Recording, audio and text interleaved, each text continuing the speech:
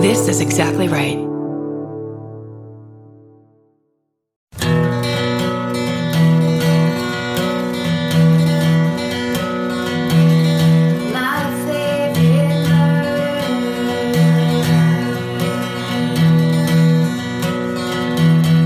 Hello. And welcome to my favorite murder. The Minisode. The Minisode. The first one of 2021, everyone.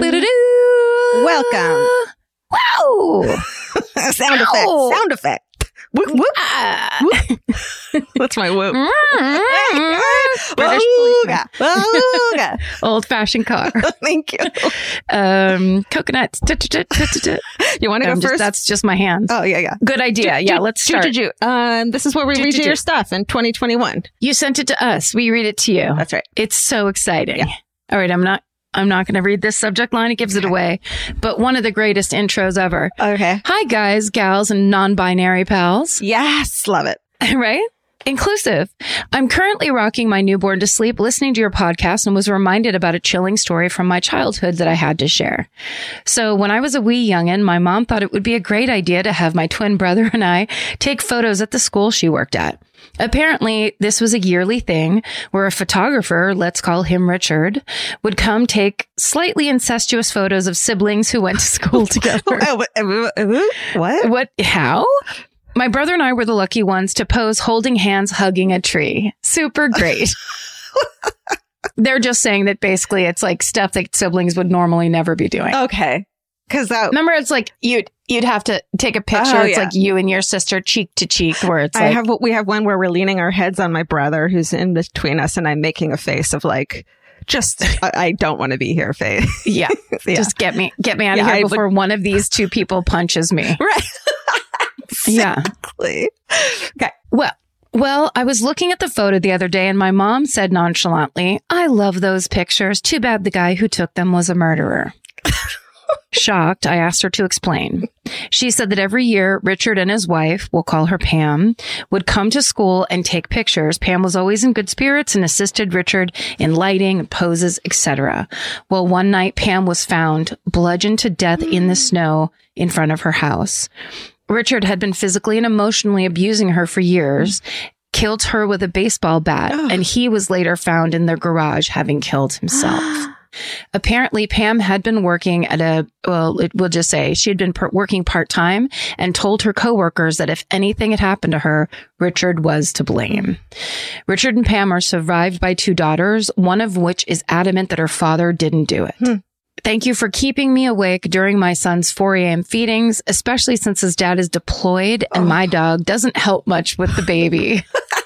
Stay sexy and don't trust baby photographers. All the best, Bae. Wow. What a horrible story all around. Horrifying. Just awful. And I wonder if this story is especially sensitive to a new young mother. Oh, yeah. A baby photographer, where it's just like, I bet that's the kind of stuff that all comes back up as her mom said it, but right. But also just as now you're in that position of like where you're bringing your kids and what you decide to do and who you expose them to and not having any idea. Yeah.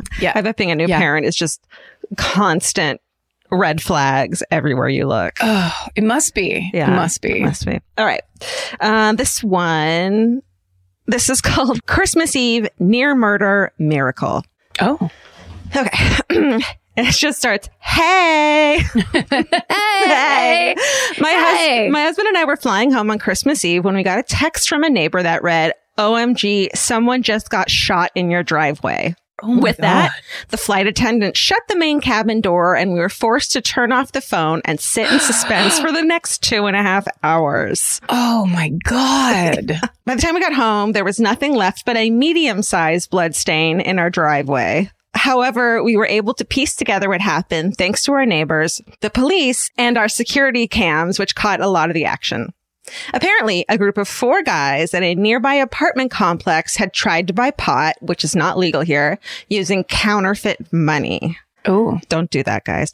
I honestly didn't even know counterfeit money was still a thing. It's always a thing. I know, right? It's like a piece of paper that you draw on. Counterfeit money, now more than ever. The The dealers took offense and shot the guys as they drove away. 4 bullets went into the side of the car, 1 hitting the driver in the leg. 1 last shot went through the back window, missed all 4 guys, and lodged in the back of the driver's headrest. Oh. Exclamation mark, exclamation mark, exclamation mark. But he didn't get shot. Yeah. So the guys speed off in terror. They turn down our street, and at about when they hit our driveway, they realize the street is dead end. So they pull in and ditch the car, running into our backyard. We're assuming the plan was to run through to another street, but unluckily for them, our yard backs up to a reservoir. This is when the adrenaline starts wearing off and the driver realizes that he's spurting blood from his leg. They get back to the front yard and call 911. That's when my neighbor's son, a former police officer and current owner of a tattoo parlor, aka a very big guy, comes over and shouts at them to, quote, get on the ground now. He ends up having to use his own belt to tourniquet the guy's leg and probably saved his life. By then, the cops are pulling up. The guy who was shot went to the hospital, and the other 3 guys had to wait for one of their grandmas to pick them up since the cops towed the car for evidence. Oh my God. Probably not a very Merry Christmas for any of them, but hey, it could have been a lot worse. Stay sexy, and just legalize pot already, Sarah. It's so true. Don't ever use, listen, don't do drugs. Drugs are, drugs. Don't use counterfeit money for anything. Especially illegal things. Not with a drug dealer. No. You fool. I bet you they're not fucking around. No, you know where you use counterfeit money? Where? Just this is off the top of my head. Sure. Like a red box machine. You know what I mean? Or somewhere. I guess I don't know if they take cash. Victimless. But, at a victimless. Something like that. Yeah. A skee ball. Like somewhere where you're hurting yourself. Right. That would hurt the business too. But yeah. Don't use counterfeit money. But not with a drug dealer. Absolutely not. They always have guns. They have to. Oh my God. They have to. Wow. Yeah. So that's that. Okay. Hi, friends. I can't believe that after all these faithful Murderino years, I never thought to send this to you. But after the documentary about the killer in question came up in a recent episode, my memory was jogged and I thought you might enjoy this story. A few years ago, one of the owners of my company was going through a full-on midlife crisis. Having recently separated from his high school sweetheart wife, he found himself heartbroken and rich with lots of wild oats to sow. So he did what most attractive, recently single, wealthy men in their late 40s do, and he bought a sports car and got a killer bachelor pad and hosted Hefner-level parties every night with 20-something-year-old strippers. Yeah. So after enduring weeks of late-night drunken hot tub shenanigans, his downstairs neighbor was more than fed up. One morning, he awoke from his stupor to find a note taped to his front door that said, if I have to clean cigarette butts up off my balcony one more night, thanks to your parties, you and I are going to have serious problems. Signed, your downstairs neighbor. Unfazed, he went about his day, but happened to mention this note and its contents to his doorman as he was leaving for work. The doorman's eyes immediately widened in a very concerned tone, and he said, Sir, do you know who your downstairs neighbor is? To which the owner replied, no, why? And the doorman paused, looked around, moved in closer and said, Sir, your neighbor is Robert Durst. I knew it. I was going to call it. Oh my God. That's right. Robert fucking Durst. Suffice it to say, a love note from a serial killer who not only murdered his neighbor, but dismembered him too, was all that DB needed. That's right. Oh my God. Yes, it was his neighbor. Yeah. Oh my God. I totally didn't even think about that. That was all DB needed to put an immediate end to his party boy ways, for which his liver and brain cells were eternally grateful. He even ended up reconciling with his wife. So I guess to some degree, Robert Durst saved not only his health, but also his marriage. Not really sure what we all can take from this one, except to say, stay sexy and maybe do some research to see if you have a neighbor dismembering serial killer in your building before you accidentally wind up on his bad side. Love y'all. XOXO. Name withheld to protect my career just in case. Absolutely. Yeah. That's just for real. That thing to me, that's like in California, you'd have to disclose that. But like anywhere else in the country, you wouldn't. Like, hey, your neighbor has murdered a neighbor before. Right. I mean, do you have to disclose that though? You don't have to disclose shit. I feel like if you're like out and about, you just get to go live and people, it's like that's the thing about rich murderers is they can do whatever they want because they have the money to do whatever they want. Or people who got off. That's why because they're rich. You can't, guys, be real. Don't flip people off in the car. That's my thing is like, you just don't know who you're driving next to. You know what I mean? Yes. You're going to that's a great opportunity if you're feeling road rage to practice just separating yourself from your emotional tidal wave and saying, let it flow through you and don't react real time, because especially these days where people are just getting angrier and angrier and angrier. So stressed. Everyone's stressed and enraged and you just don't want it. This one is called Creeping Out the FBI. Greetings, MFM crew and furry companions. I'm a crime analyst for an urban police department. Several years ago, my partner and I, along with other analysts in our area, got to take some specialized training at the FBI Academy in Quantico. Behavioral analysis is part of our certification training, but we mostly see serial property crime and not serial killers. So being in the FBI BAU is a big deal. After one of our sessions, they took us down to the basement where they had some artifacts to show us. The first thing we saw was a life-size animatronic Hannibal Lecter in a cell who greeted us as we got off the elevator. We went to a small room where they had letters, drawings, and papers on display. We were shown a letter that I recognized as being from Keith Jesperson. So I said, "Oh, that's the Happy Face Killer." There were a few clown paintings that I recognized as being done by John Wayne Gacy. This happened with a few other items, and our instructor turned to look at me and said, "Is there something we should know about you?" I was a bit embarrassed to be the only analyst who could identify a lot of the objects. I guess all analysts aren't naturally murderinos. Stay sexy and never let the FBI know how much you know about serial killers are. I mean, shouldn't they all know that? They freaked out the FBI. Congratulations. I want you to be at every dinner party I have when this is all over. But also, I love that it sounds like it's like the wax museum in their basement. It's like an animatronic Hannibal Lecter is corny as fuck. It is. And did my tax dollars go to pay for that? Is my second question. Did you seize that from someone's house? That better been a fucking gift from some foundation. Wow. If you're like me, you're always looking for a story to dive into. Whether it's a family drama or a mystery to solve, the key to getting hooked is the details. I need rich visuals and intricate storylines, and June's Journey has that and more. June's Journey is a mobile mystery game that follows June Parker, a daring young woman, on a quest to uncover the truth about her sister's murder. This is your chance to test your detective skills because you'll play the game as June herself. Explore beautifully designed scenes from the 1920s, like lavish estates and gardens, and don't forget to keep an eye out for hidden clues. There are twists, turns, and catchy tunes, all leading you deeper into the thrilling storyline. And if you play well enough, you could make it to the Detective Club. There, you'll chat with other players and compete with or against them.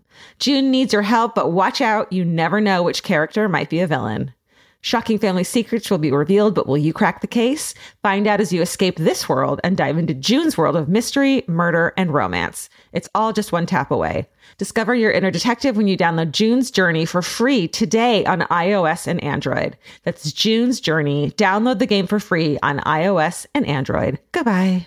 There's something about the sound of an old-timey cash register that really takes me back. I know. It sounds like someone is about to hand me an ice cream cone, but it also sounds like we just sold some merch. That's right. And if you're a Shopify user like us, you know that this sound means you just made a sale. Shopify has helped millions of businesses sell their products online, but did you know they also offer the same support for brick and mortar stores? From accepting payments to managing inventory, they have everything you need to sell in person. So give your point of sale system a serious upgrade with Shopify.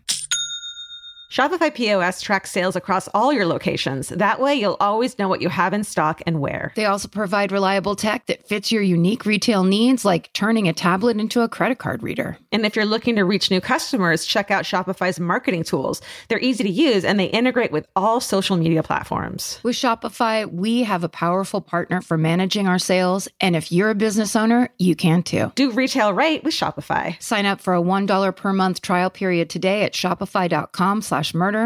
And here's the important note. That promo code is all lowercase. So go to shopify.com/murder and take your retail business to the next level. That's shopify.com/murder. Again, don't forget the code is all lowercase. Goodbye. Georgia, have you ever been blown away by the most simple dish at a restaurant, like perfectly scrambled eggs? Oh my God, yes, Karen. And then all I want to do is make that dish at home and eat it every day. Well, you probably could, as long as you have the chef's secret ingredient, Made in Cookware. Made in was created to bring restaurant quality performance kitchenware to home chefs around the world. For years, they've built their business by supplying restaurants and top chefs with high-end cookware. Some of Tom Colicchio's most treasured dishes at his restaurant Craft are made in Made in. Whether you're cooking for professional critics or just the critics you live with, your meals will benefit from the quality of Made in products. Like their carbon steel cookware, it combines the best of both cast iron and stainless steel clad, so it's rugged enough for grills or an open flame. It's the MVP of summer cookouts and cook-ins. What I really love about Made in Cookware is that it actually makes something like having a Memorial Day barbecue much more convenient because you can keep everything on the grill. If you need to throw, say, a pan of garlic up on the top while you're grilling your steaks on the bottom, it's strong enough, durable enough to do that. If you want to take your cooking to the next level, remember what so many great dishes have in common. They're all made in. Save up to 25% this Memorial Day from May 18th through May 27th when you visit madeincookware.com. That's MADEIN cookware.com. Goodbye. Okay, this subject line is so good. It includes hand clap emojis. Yay. It's grandparents, a woman named Bonnie, names. This story has it all with hand clap emojis. Yeah. Okay. I've submitted this story before, but after hearing your episode from Stories from 2016, I figured I'd try it again. Here's to hoping. It worked. It worked. Yes, please, if you haven't, try again. We've told you this before. Yeah. On to the story. My great-grandma was raised in southern Utah during the early 1900s. Really? So it's long ago. Hot. It's very hot. Okay. I guess. It's hot and salty. Her name was Bonnie. Hey. Okay, you saw people have sent us so many Bonnies that are bunnies, but we also got a couple Bonnies that are babies. Oh, baby and Bonnie. The two that I saw were two of the cutest babies I've seen in a while. Oh my God. Yeah. You got to pull that name off with dimples. Really? Oh, yeah. They nailed it. They're just like, there are some baby Bonnies out there. And here it is. And there they are. Okay. Her name was Bonnie, but everyone called her Good Witch. She owned her own cafe, baked the best pies, cinnamon rolls, and homemade candies. She led her local women's relief society, swore like a sailor, made and sold bootleg moonshine during Prohibition, and raised 10 kids. Yeah. The two youngest of which she won in a pinochle game. What the fuck? I'm sorry. What? Does it say anything more about that? No, that's the end of the paragraph. Holy shit. What the fuck? You're gonna have to write back in about that. Yeah. That's horrifying. But although it's essentially like the Wild West is what we're talking about. Totally. Okay. Growing up, she was one of 12 children who lived in a small 2-room house in the middle of nowhere, what is now Zion National Park. In the spring of 1900, an outlaw gang called the Wild Bunch were on the run from the law and were making their way from Arizona to Wyoming by way of Utah. That April, my grandma's parents were making their monthly multi-day trip into town for supplies and left my 10-year-old grandmother in charge of her younger siblings. Knowing that the Wild Bunch was potentially in the area, her parents instructed her to lock the door and keep the lamps out so as not to draw attention to the house, and under no circumstances to let anyone in. Oh my God. That evening, my grandma was awoken by the sound of men's voices. She looked out the window and saw a group of men roaming around her home. She grabbed her 4 siblings, her youngest sister being just about a year old, and hid under the bed. One of the men knocked on the door, and when they didn't receive an answer, proceeded to break in. The group of men entered the house, and once they thought no one was there, made themselves at home, eating their food and making a fire. One even slipped his boots off and laid down on the bed under which the kids were hiding. As my grandma listened to the men chat, they called one of them by his name, and she realized the man laying on the bed above her was Butch Cassidy, the leader of the Wild Bunch.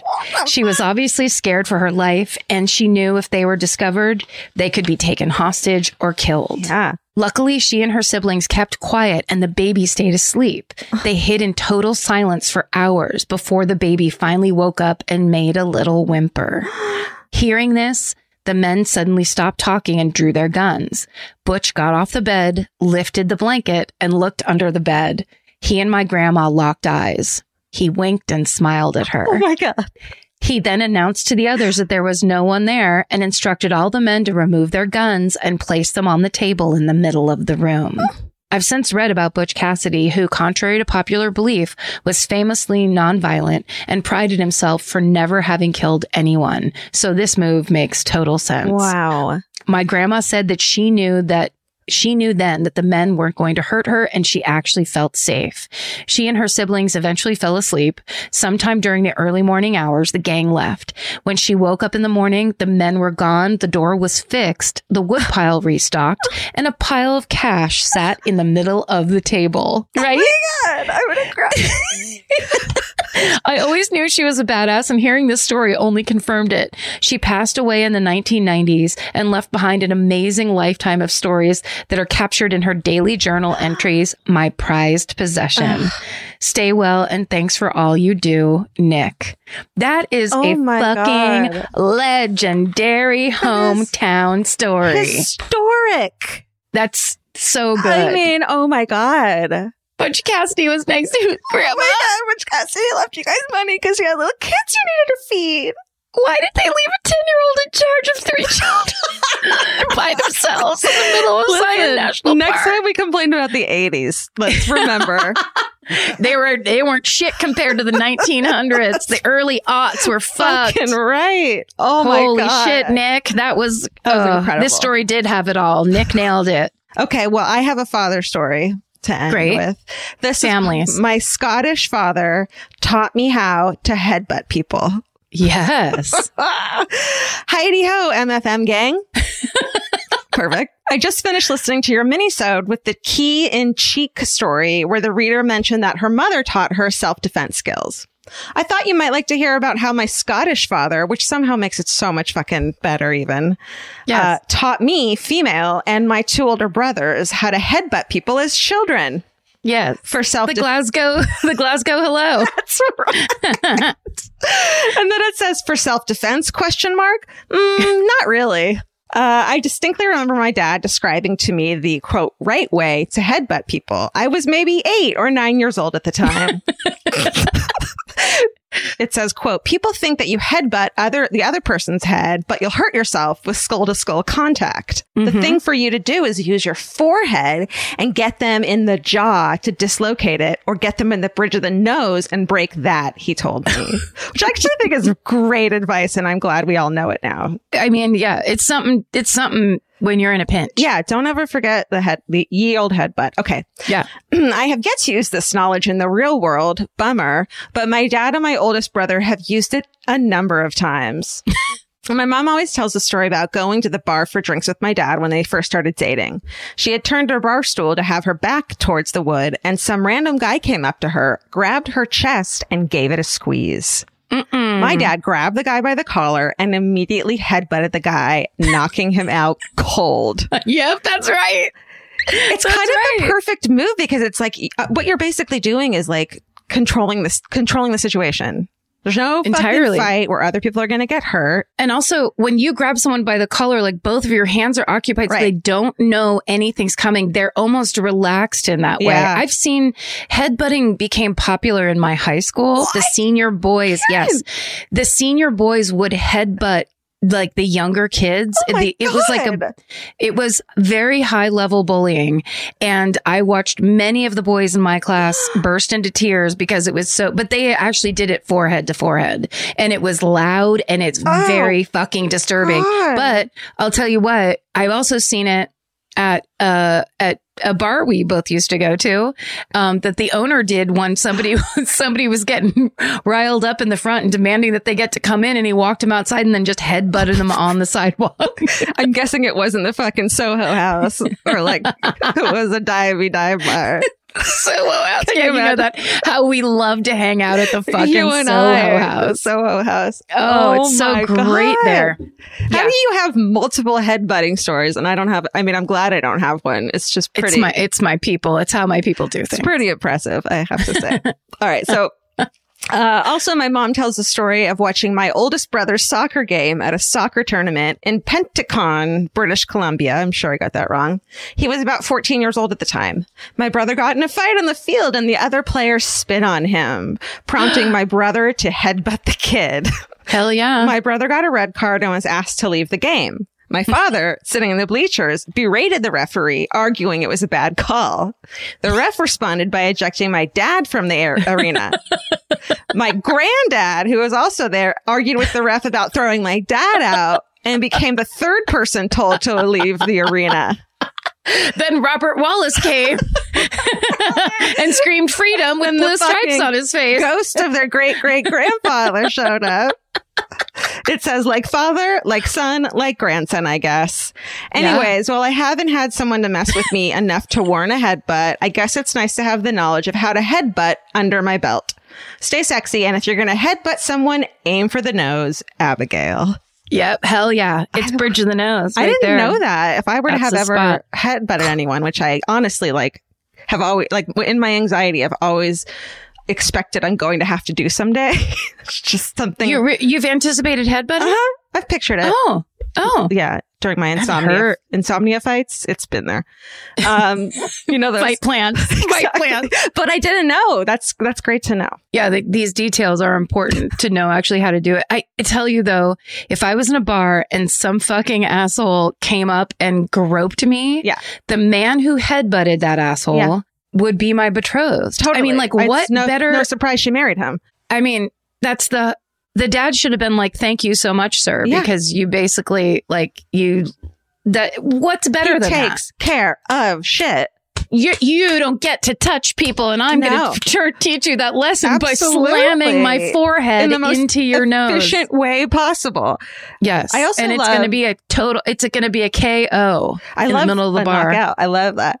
I do love too that if a guy comes at you, he's expecting you to try to kick him in the balls, right? So this is another way to surprise attack. Surprise. You maybe lift your leg. You do kind of a feint. Yeah. You lift your leg as if you're making the effort. And then boom, as you lift your leg and you're looking down, then you just slam your head. There's some ab work going on in there too. It's like,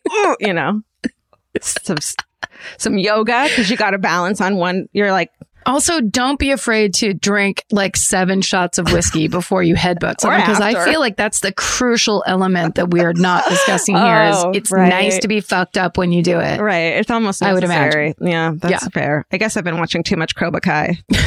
Too much Cobra Kai over here. Well, we've done it. We're back. It's 2021. We're not going to say anything positive or negative about it because we don't want to jinx it. So... welcome. Let's just keep it up. Welcome. Yeah. Let's just do this thing as we do. That's right. Send us your stories at myfavoritemurder@gmail. Whatever they are, send them. Yeah. And practice your headbutts while you're home in quarantine and stay sexy. And don't get murdered. Goodbye. Elvis, do you want a cookie?